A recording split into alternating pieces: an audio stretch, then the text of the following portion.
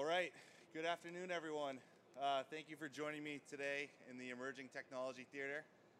My name's Chris Savoya. I'm going to be talking today about collaborative robots, a little bit about the labor crisis that we're going through, and I think it's a fitting day. I don't know if you all have been watching the news, but the stock markets are definitely going pretty low right now, and coronavirus outbreak, and now I'm just going to put the icing on the top with a little bit of talk about the labor crisis. So I am for Universal Robots. I run the UR Plus program. So Universal Robots is kind of unique in the robotics space. We have essentially what's an app store, and we've productized a bunch of components around deploying solutions faster and lowering the barrier to entry. I'm here today actually replacing my colleague Joe Campbell, who's the senior marketer for the Americas. Joe wanted to attend the event, and as many of us, we have some somewhat travel restrictions in the area, so I'm filling in for him. But I've presented these slides before, so I hope you get some value from them.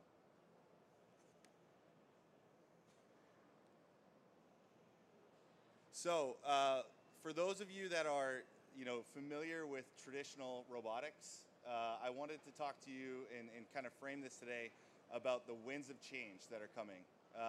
There's new technology out there, new customers, there's accelerated adoption. People really need to use robotics more than ever now.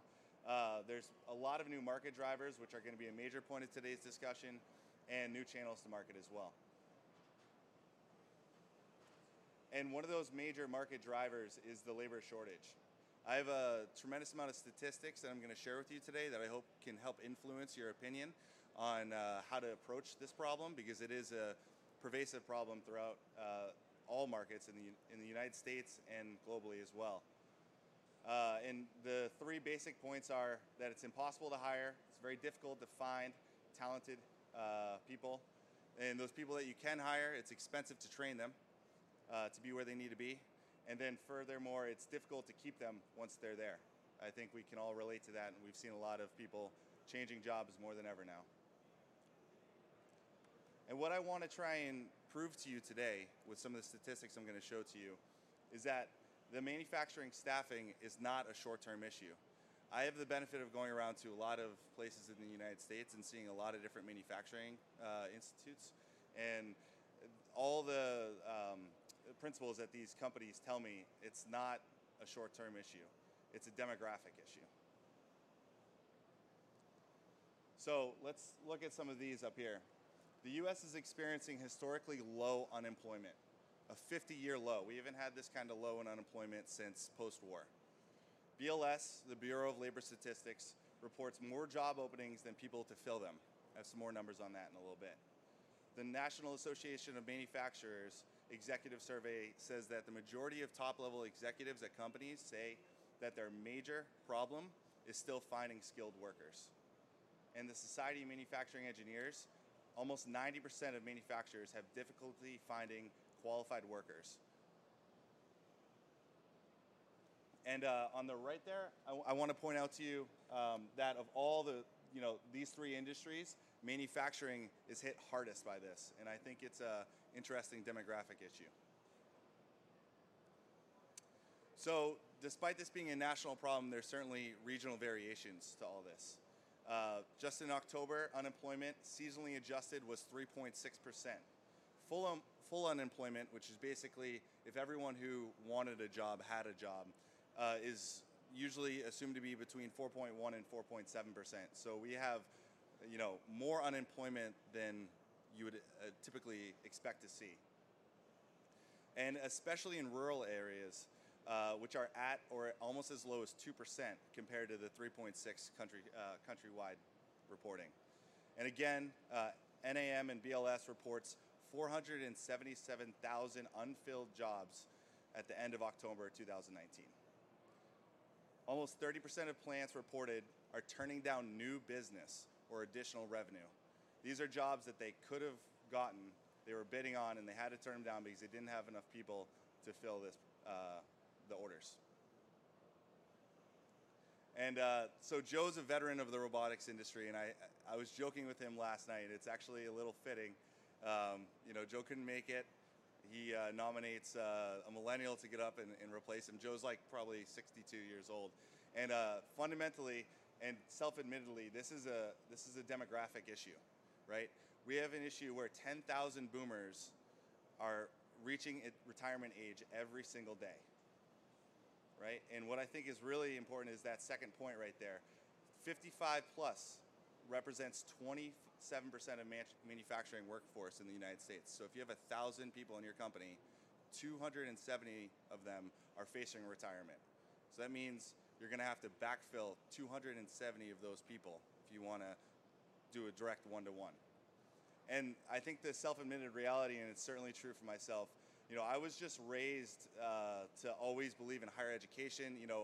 Whether it was meaningful or not, manufacturing jobs were not perceived as glorious jobs, when we were young.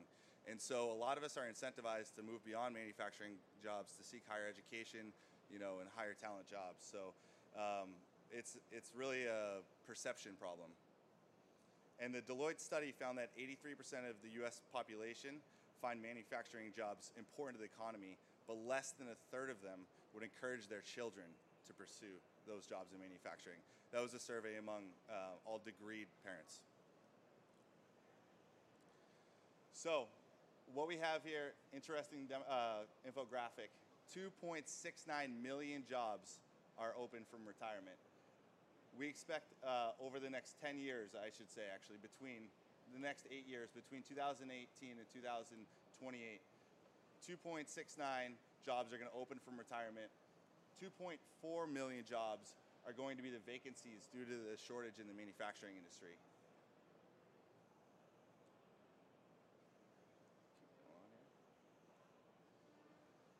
So another way to look at this is, the susceptibility to industry, and this is going to be another point I make in my presentation today about workplace industries and how we can use automation to mitigate that. 104 million workdays are lost to industries and fatalities across the industry in 2017. 400,000 man years. Manufacturing had almost 400,000 reported injuries in 2016. And what I want to point out to you on the graph on the right is that a large proportion of those medium days away from work, as well as the age of people, you can look on the top part of those graphs right there and see that it's typically, the older people that are spending more days away from work. That makes a lot of sense. So what does this all boil down to? Doing nothing is not an option for these people. All these companies have to find a solution to this. And if you're thinking about automating, we typically have two schools of thought. Or usually, if you're going to consider automating, you think of traditional industrial automation, which is a fixed capital cost and permanent equipment a lot of times. And what a lot of people don't realize is available to them is a second school of thought that has been growing quite a bit lately. It's called collaborative automation. I have some more statistics for you that I'll show you that proves that collaborative automation is the key to filling these labor shortages.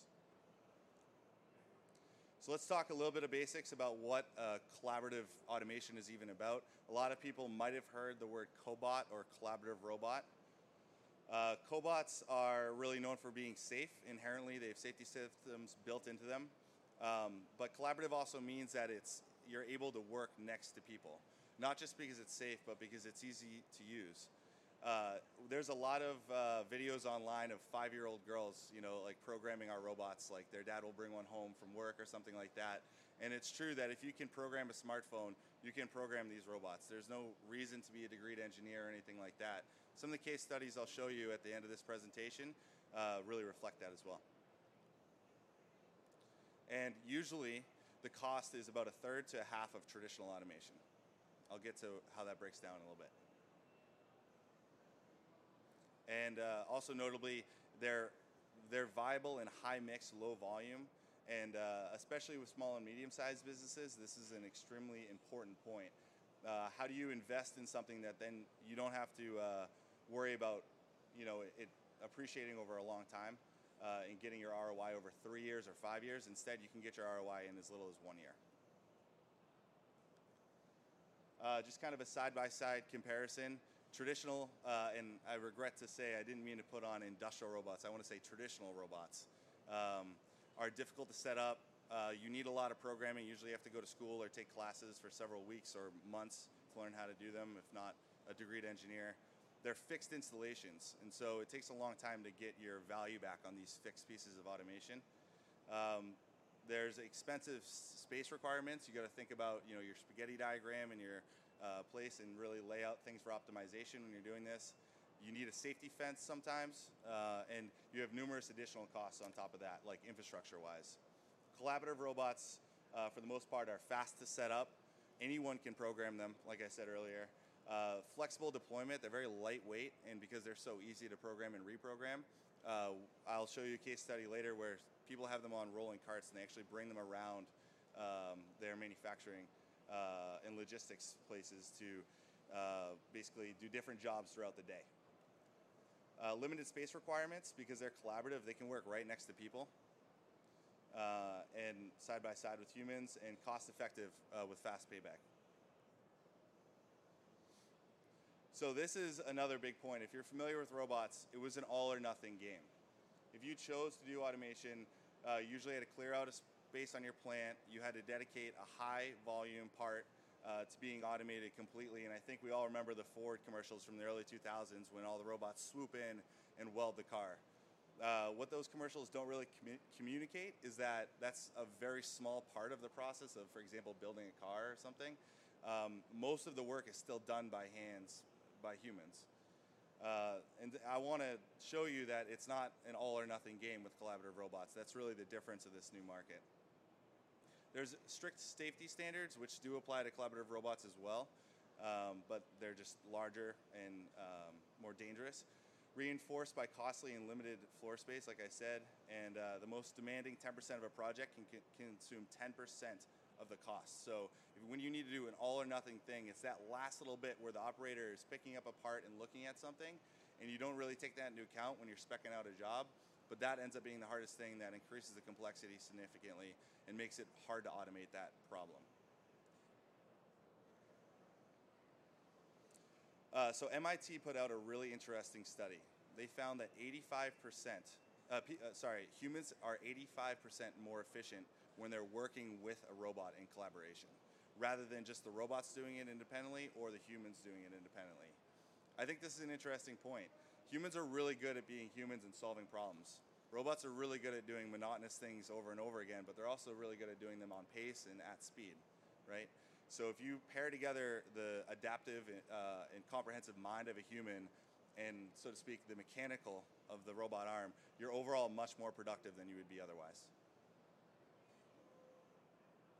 And one of the important things is that when you choose to do this collaborative type of automation, it can be incremental, right? So you can choose to pick a low-hanging fruit in your factory, amortize the cost of learning about collaborative robots on an easy application that you can get a fast ROI on, and then you can start to take on harder tasks. But when you take on those harder tasks, you don't need to entirely automate the entire thing, right? You can have one person basically tending 4 cells where they would have done 1 before. That person has to go over, do a gut check, maybe lay some plastic down, do the kind of things that it would be hard to traditionally automate and would cost that 40% of the project, and then have the robots run off the rest of it. And even CFOs can like that kind of thing. It's a lot less risk. I just wanted to show this slide to talk about the explosion and growth of collaborative robots. So if we're looking between 2017 and 18, a little outdated, admittedly, we grew significantly more than the traditional robot industry. So collaborative robots are breaking into a new market that traditional robotics have never really been a part of, and they're also stealing market share from traditional robotics. And you can see just on the right-hand side there, sorry, yeah, that's good. This monitor went out. On the right-hand side there, that's just the number of units growing over year in the projections. Doesn't matter who you look at. You can all look up some different research here, and almost everyone is consensus that collaborative robots are growing exponentially. So like I was saying earlier, we can solve different challenges than we could have usually with traditional automation. And I think one of the big markets that we go after at Universal Robots is the small and medium-sized enterprises. These are people that should be automating to stay competitive globally. They're facing the same labor issues that other people are. but they don't have the staff to deploy robotics, and they don't have the capital to be able to go out and solicit a third party to do this kind of work for them. So how do they automate? They find an easy to use collaborative platform and they start to standardize on it. In 2016, there were 250,000 firms in the manufacturing center. Approximately 90% had less than 100 employees. So that shows you how ubiquitous SMEs actually are, especially in the United States.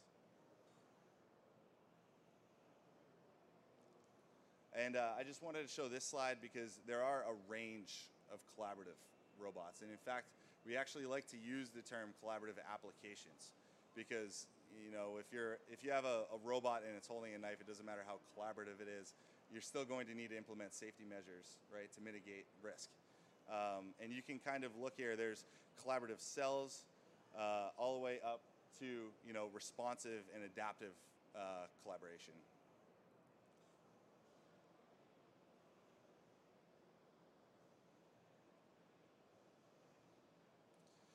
So we call it the 3Ds at Universal, and almost all of our case studies have some kind of semblance of this in it, right? The dull and the dirty are things, exactly that perception problem that I was talking about earlier. The reason why millennials don't love manufacturing jobs, because they're perceived to be dull and dirty, right? They're either monotonous and people are moving parts around all day, or they're in these disgusting machines, and they're pulling parts out and they go home, stinking every day. And what we want to try and do is push skilled operators into higher value activities. And more importantly, increase workforce satisfaction with the jobs that they have to do. Again, give people the ability to use their minds for what they're good at doing. And the third D that we like to talk about is dangerous. And I would recommend you to start here if you have dangerous operations in your place of work. The same points, for pushing operators into higher value skills and improving the perception of manufacturing, but we can reduce workplace injuries significantly, and as well as workers' comp claims. So collaborative robots, I'm going to show you a little bit more about this in a minute. They can be flexible. Like I mentioned earlier, you can put a collaborative robot on a pedestal and push it around the plant. And we have case studies where people have gone from tending a machine all day and not really using their brains for anything to now they're the robot babysitter, right? So their jobs, they get a task list in the morning and they have to move the robot around to different areas throughout the day and make sure the robot's running efficiently. And then they can go off and do other value-added tasks while that robot's doing the monotonous stuff. So this idea of flexibility, which you'll see a lot of components on the UR Plus store on our website that help out with flexibility, it's a big thing for us. And what it really comes down to is the robot is a tool. It's not a piece of capital equipment that you have to depreciate over 3 years. This robot's adaptable. If you change your workplace, if you get new orders, if you change the direction of your company, you can take this tool and reapply it in different ways over time. It's not stationary. Again, UR Plus is really important for that because you can basically go shopping online, find a new gripper or a process end effector or something like that, and retool your robot in a matter of weeks to do something completely different than it was doing before. And I should mention that the rental market for robots is really growing. You'll hear the words RaaS, robots as a service. And I think that's great because a lot of people have, a little bit more trepidation about getting into this kind of market. And if you can offer them a rental option or a low-cost leasing option, they're much more inclined to get out there and try automation, especially for SMEs. So let's cover a couple case studies. I might skip through some of these with time permitting. But the first case study I wanted to highlight too was actually one of the first companies I was exposed to when I started at UR. All Access Machinery is a small machine shop in Dallas, Texas. They basically process metal fabrication in different ways. And their biggest concern was lack of available labor. So they really were turning away people and jobs, I should say. They were turning away jobs, as in contracts, to do work all the time because they didn't have enough people to run their machines.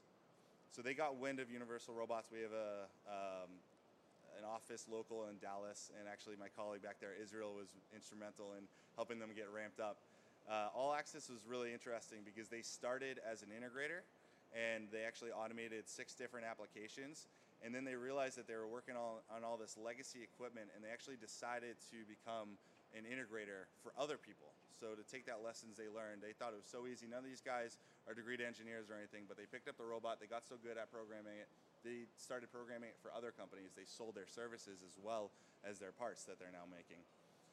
And then eventually they pursued UR Plus too. So they figured out how to interface between machines in like a productized way. So they were able to take that lesson and then sell it to other people way beyond just their local scope. You know, they were selling it globally. And they achieved an amazing ROI of 4 months. And we have a great case study. I'd recommend you go on our website and check this out.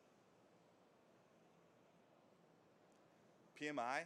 So, you know, a lot of what we hear today is about machine tending, machine shops, and material handling. I think this is a great example of a company that's adapting for, you know, the next 5 years. They're progressive in what they're doing. PMI is a metal fabricator in rural Wisconsin, and they're running 3 shifts. They're totally flat out, right? And they have a shortage of skilled welders. Their welders are doing really low, you know, they're basically doing really simple jobs all the time. They're doing little tack welds, you know, and their highest skilled guys are wasting their time doing a lot of really simple things. They're working with this company that we have as a partner of ours called Hirobotics. And Hirobotics has created this really cool rental service model where they have a welding robot come in, and then they have an app on their smartphone. You can control the entire robot from the app on their smartphone. They got up and running in like under a day. Our case study, if you go on, you see the welder. This guy has never been to school, but he is very good at welding. Doesn't know a thing about robots, but he was able to program this robot to do these repeatable welds with very high quality, and now that guy can go out and set up jobs. And I think the coolest thing that they did was they were able to certify the robot and the skilled welder for these welds, right? So in the industry there, and they have to have certified welds, they're able to certify the robot and the skilled welder such that if the job is set up by him, you know, any operator in the entire place can walk up and run that robot and tool it up and get it going, and they're still certified welds. So I think welding is a big market for us that we'll see going forward. Paradigm Electronics, if you're familiar with UR, you've probably seen this case study before, but it's one of my favorites. These people were dealing with an increase in demand due to a new cabinet that they make. It's an electronics manufacturer. They make really high-end quality audio equipment. They're up in Toronto. Toronto is a very manufacturing, mecca. It's got a lot of stuff going on up there, but it's also very, very strict when it comes to safety. So we were able to go up into Toronto and deploy this UR10 up there to do about 90% of the work of the polishing. People were blowing out their shoulders and their backs by standing over these cabinets all day, laying down the lacquer on these high-quality cabinets. So the robot goes in and actually uses force, because that's the same way they're safe. They kind of feel you if they hit you. So it's able to go in, and with just a simple touch, it's able to really nicely lay down 90% of that lacquer on the top of the cabinet. The worker comes in and does about the last 10%, does a little finish. And it's very important that they have good quality on these things. If you apply too much pressure, the cabinet overheats and it ruins all your work, right? So they had this up and running, and their ROI was 14 months.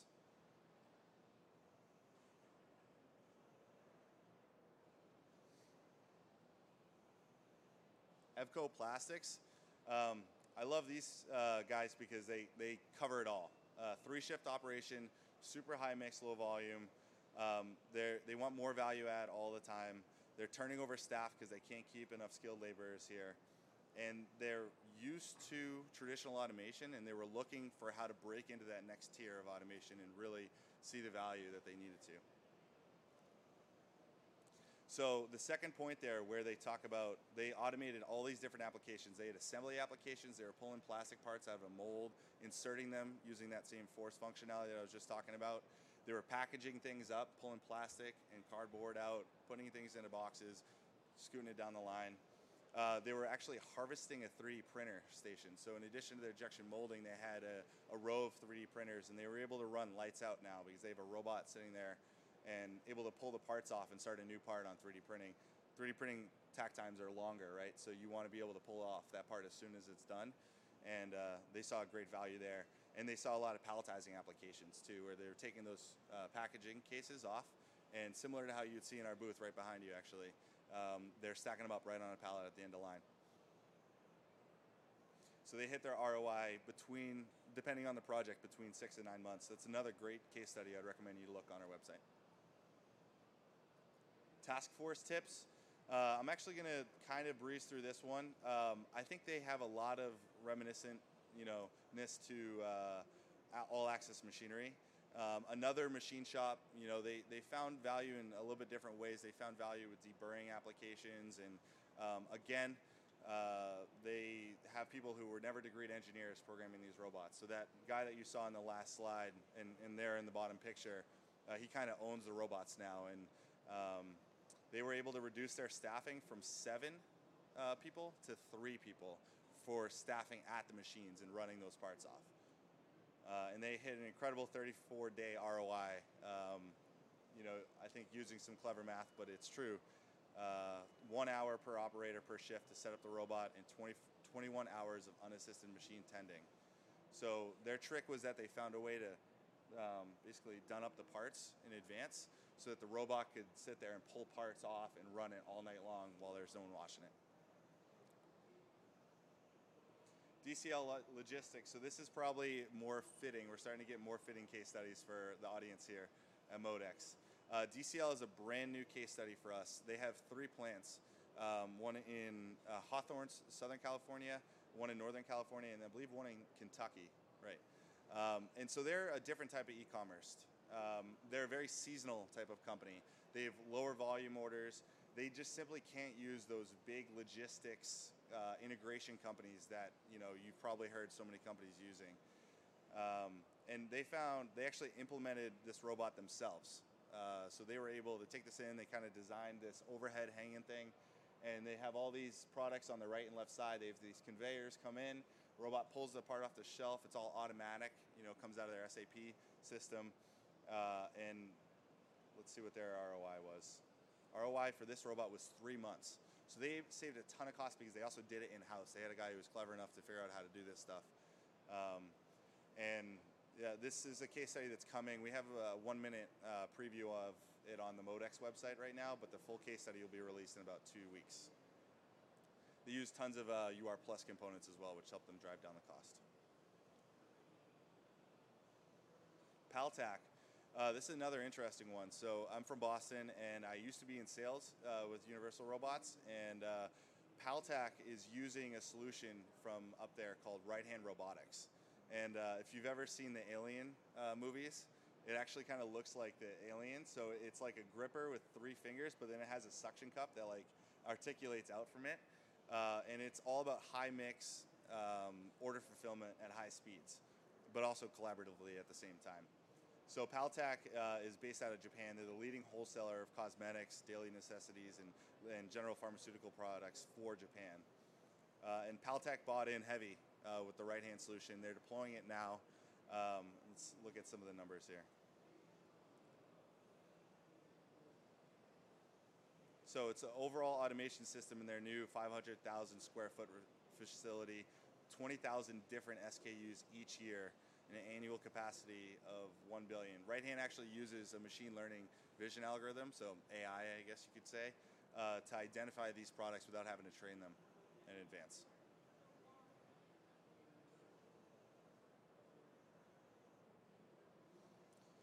Derek's is a company from Oregon. They make drill and knife sharpeners, and when they decided to automate with collaborative robots, they took an interesting approach to it. We have this free academy on our website, right? And basically in the course of 90 minutes, you can go on and learn enough about the robot to program it, pull it out of the box, be comfortable moving it around and teaching it its first program. So they had everyone in their company take this training, and then they made a competition out of it. And what they found is that a lot of people did really well with this competition. They kind of made a test out of it. And that lady in the lower right-hand corner, she really was above and beyond everybody else. So they nominated her. She used to just be an operator running machines all day. They nominated her as the robot technologist of the company. So now she's the lead tech in charge of deploying robots out to everybody across the factory. They hit their payback in less than 1 year.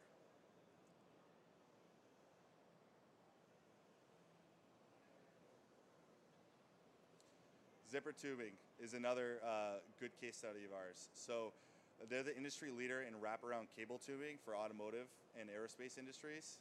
They had basically an order come in, huge demand increase. They didn't know how they were going to hit that. So they, again, like some of our other customers, decided to integrate the robots themselves. What they found is that they were doing different jobs all the time, so they implemented a tool changer on their robot. So you could basically have the robot with a set of fingers one day, and then you can put like a polisher or something on it the next day. They were able to reduce the manual labor in their force by 32% and reassign to more customized, highly skilled tasks like we were talking about. And their payback was less than 1 year. One of the final points I want to talk to you about is the idea of standard cobot solutions. So it's very fitting that our booth is literally right behind us, and you can check out some of those standard solutions. But the idea is people, just like with UR Plus, where you've taken a gripper or some component off the shelf and you've productized it, and you give it at a list price and people know exactly what they're buying, we're finding that integrators and people who would traditionally customize projects are doing standard solutions now. So a great example is a palletizing solution. So there's a number of our partners out there, Onexia, Columbia, we have Cross Automation over there, who have come up with palletizing solutions. This is a fixed cost, basically.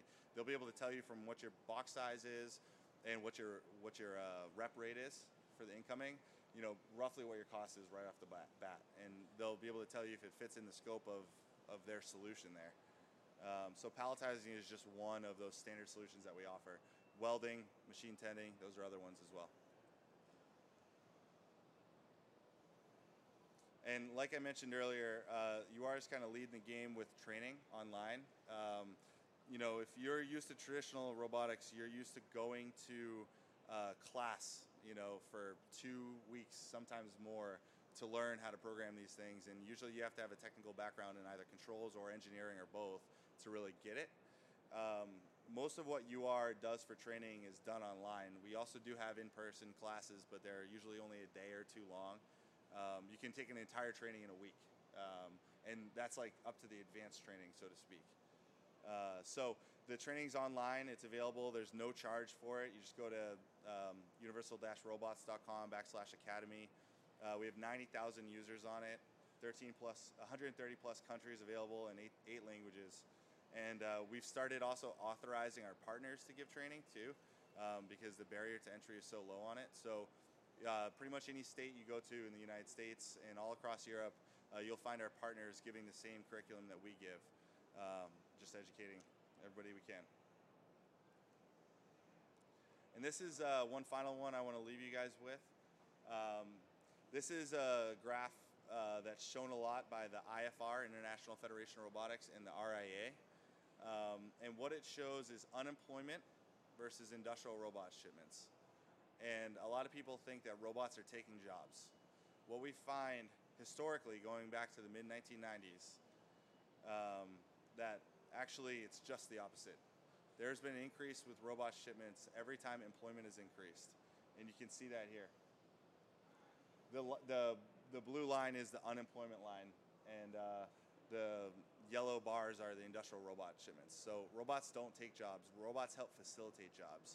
And just like I was talking about earlier with perception, if I'm someone coming into the workplace, I want to work at a place that has technology, that's trying to innovate and be progressive, and that will challenge me in new ways that, I think that would never be challenged. So that's kind of the closing thoughts for that. If you have any questions, I can take them for about the next 10 minutes or so. You can reach me at chsa@universal-robots.com. The website is the same. If you guys want copies of these slides, just come up and drop your card off to me, and I'll make sure to get them over to you. And yeah, I'm available for any questions you got. Our booth is right there, so make sure to check it out if you're interested. Thank you. Any questions? Oh, yeah.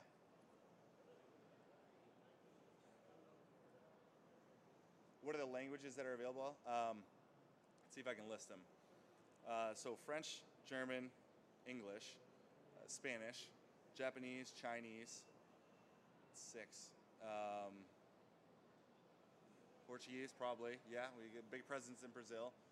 I'm blanking on the last one. I forget. I apologize. Yeah. And the same thing applies to our software too. So on our robot there, the Teach Benin, all those same languages are available for the software. Oh, Russian. Yeah, that's a big one as well. Any other questions? All right. Thank you guys very much. Finished up a little bit early, but appreciate it.